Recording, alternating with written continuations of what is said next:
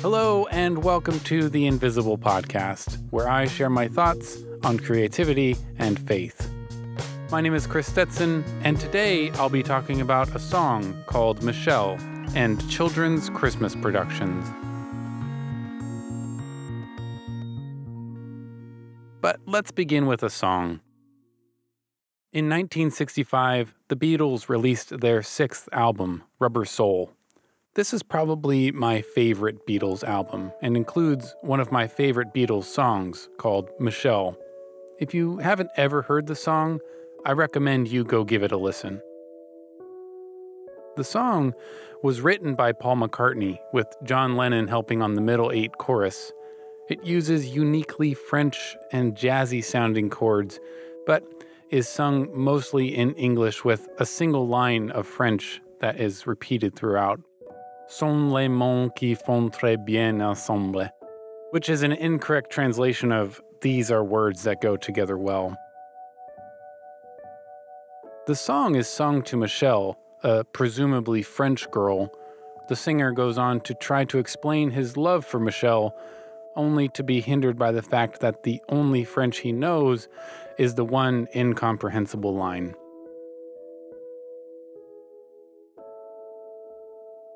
My mom is a big Beatles fan, so I'm sure I heard this song as a child, but I remember hearing it and enjoying it when I was in high school.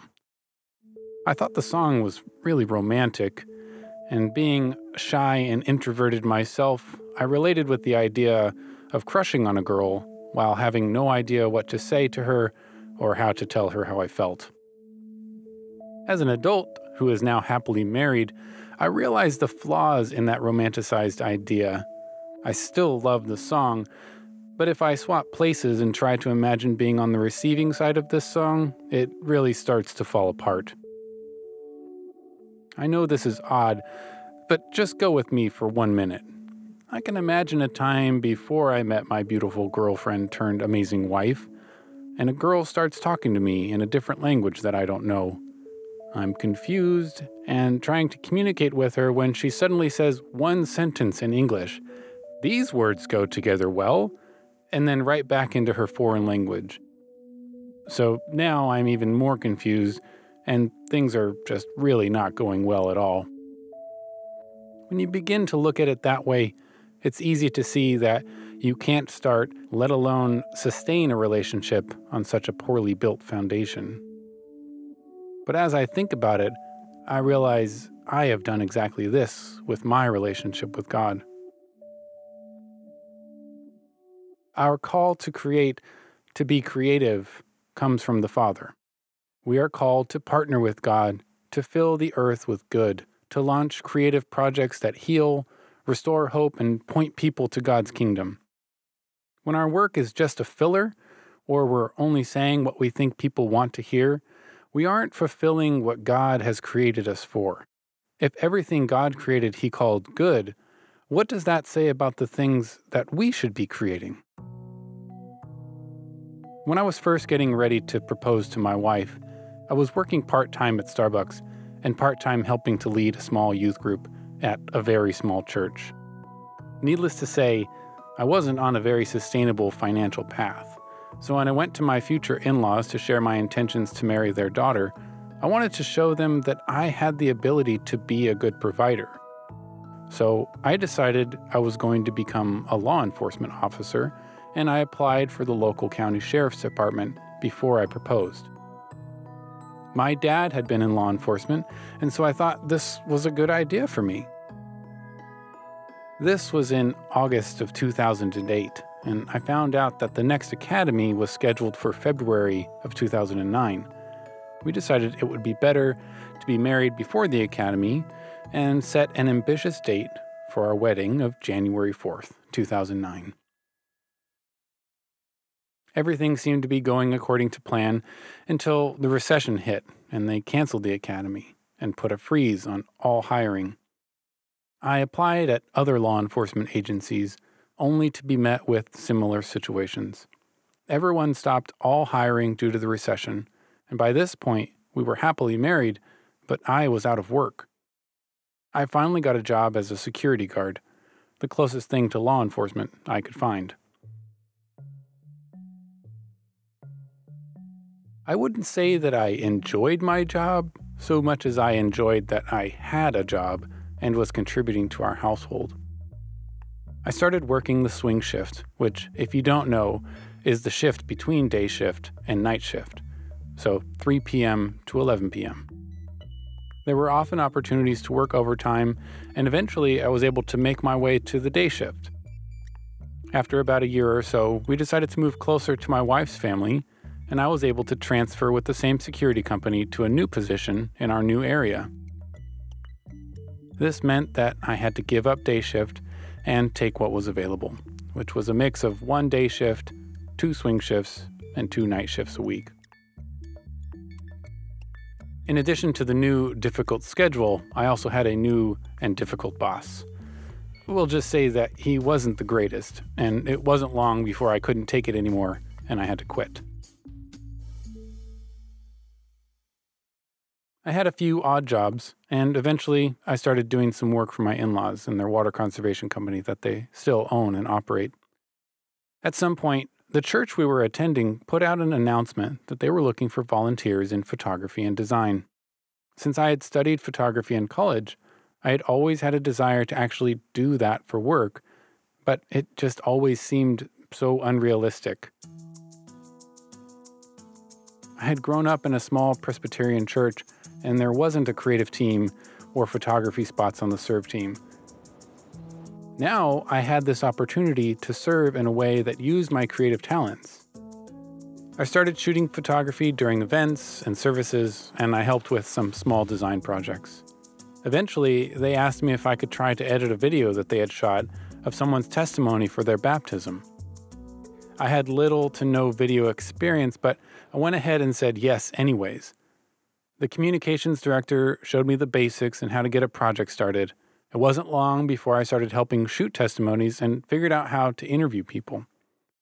At this same time, I had started back into shooting wedding photography on the side, and the communications director who first taught me to edit video was engaged and asked if I would shoot a small engagement video for him and his fiancée. Then someone else from the church asked me to shoot their wedding video, and before you knew it, I was offering wedding photos and video. I can look back on that point in my life and see how God was moving and working things out for my good. Editing video became a profession for me and led me to where I am today as a creative director. But I can also see that when I first made the decision to pursue law enforcement, I was making a mistake. I sometimes wonder what could have been different if I had taken that decision to my Father in prayer and gotten direction from Him instead of trying to take things into my own hands. Instead of trying to do what I thought others would want me to do. Instead of trying to string together words in a language that I don't know. To honor God with our work is to give it to Him first. Then we are to take what He gives us and create what we are called to do. When our first intention is to honor God, the ability to serve, bring hope, and make God's invisible kingdom visible will follow.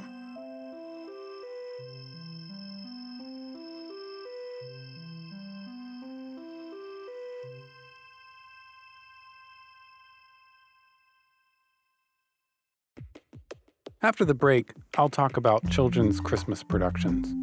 But first, did you know that a study between 2011 and 2015 from the British Office of National Statistics showed that people who work in the arts or creative jobs are up to 4 times more likely to commit suicide? Male artists are more than twice as likely to commit suicide, and the risk quadruples with female artists. This is different than the average population, where women are more likely to attempt, but males have a higher success rate. My friend Megan Devon Funk has created Linked, a retail clothing line in direct response to suicide and mental health awareness among creatives and artists. Linked, spelled LNKD, is dedicated to providing resources to creatives that encourage healthy mental practices, counseling, and suicide prevention efforts through the sale of their retail line. Each sale directly benefits community initiatives that bring awareness to the importance of mental health for artists and continue to fight against suicide. Linked is a reminder that you are never alone. You can support Linked through their online shop at linkedshop.com. Find and follow Linked on Instagram at linkedshop. Now, let's get back to the show. The first Christmas production I can remember being a part of was from kindergarten. This would have been 1989, so I don't remember much of the details. I'm pretty sure we sang the 12 Days of Christmas and maybe one or two other songs, and we had made reindeer hats and elf hats out of construction paper. Mostly, I remember how fun it was. I remember practicing and rehearsing and being so excited to perform for our parents. It felt like a huge deal, and seeing how excited our parents were only fueled that feeling. I know my dad has the whole thing on VHS tape buried in a box somewhere. Maybe one day we'll come across it and some of the memories can be brought back to life again. Being a father now myself, I have had the pleasure of being on this side of a few Christmas productions. The first one was when my son was in preschool at the church where I worked. Seeing that I worked on the video team, I too, like my father before me, captured the whole thing on video, only for it to be tucked away on some hard drive in a box somewhere. But I can still remember the feeling I felt when my son stepped out onto that stage. Feelings I had never felt before, and also something I can't very well put into words. My son was about 3 years old at the time, and he didn't follow the choreography or sing along to the words, but he was out there, and he was dancing, and he was having a great time. It made my heart so happy to see him up there. My wife has taught me this new phrase, my heart was full. The performance was both horrible and amazing all at the same time, and I loved every minute of it. I imagine this is how our Heavenly Father must feel when we find it in ourselves to completely give in to the Spirit and worship Him without worry of what others think, but only what He thinks. I started playing music at a young age, and I learned to play many different instruments, including guitar.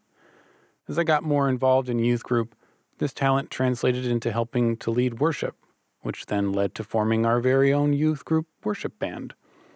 We weren't great, but we loved what we were doing, and we had a lot of fun. As I got more experience leading worship, I began to allow myself to be distracted by shortcomings of other worship services. I would notice off notes, off rhythms, if the singer was off key or the sound mix was poor, or if, heaven forbid, someone was allowed to have a tambourine.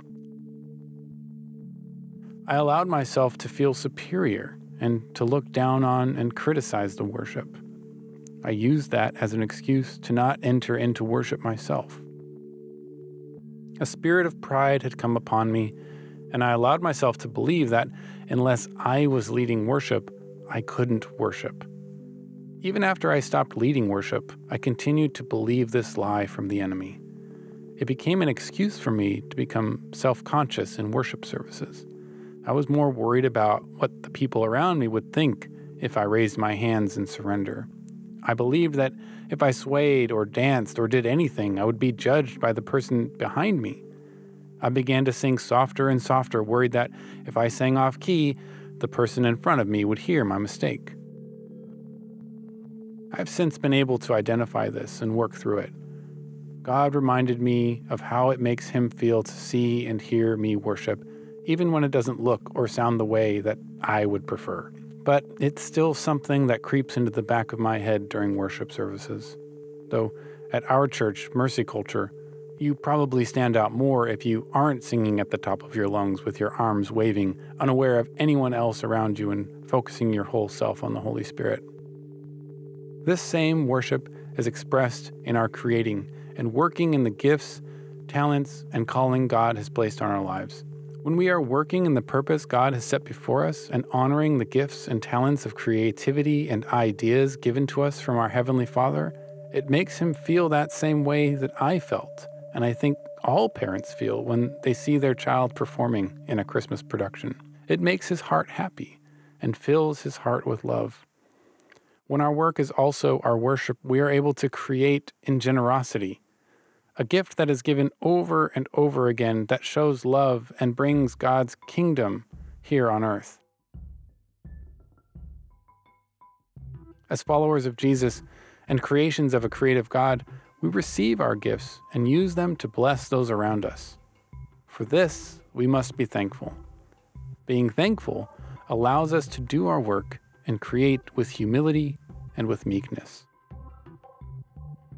In Exodus 35:10, it says, "All who are skilled among you are to come and make everything the Lord has commanded." The Israelites came together, each according to their skill and ability in sacrifice and in service, to build and create the place where the presence of God would dwell among their community, where they could experience the tabernacle presence of God. Our call to be creative builds community and connection to people and to God. We create for others and we create with others. Our creation in community connects us back to when God created the world. Often doing something not good translates to failure, and failure is often seen as the end. Really though, failure is the very start of something. One bad idea makes way for the next better idea. In John 12:24, Jesus talks about a grain of wheat, saying that unless a grain of wheat falls to the ground and dies, it is alone. But when it dies, it bears much fruit. Jesus is clearly alluding to the fact that he has come to the earth to die, and fruitfulness will come out of his death. As creators and possibility makers, we can take a cue from this as well. When Jesus dies, his disciples and followers first see this as a failure, as the end, when in reality, it was the beginning of something new. The Holy Spirit had entered into their hearts, and they now had a connection to God they didn't previously. When you miss the mark, or when you drop the ball, when you flat out make a big mistake and do the wrong thing, it isn't the end. It's not a reason to give up, it's a reason to keep going. God sees your work. He sees what you are creating. And while everything we make may not be called good, it is good that we continue to create.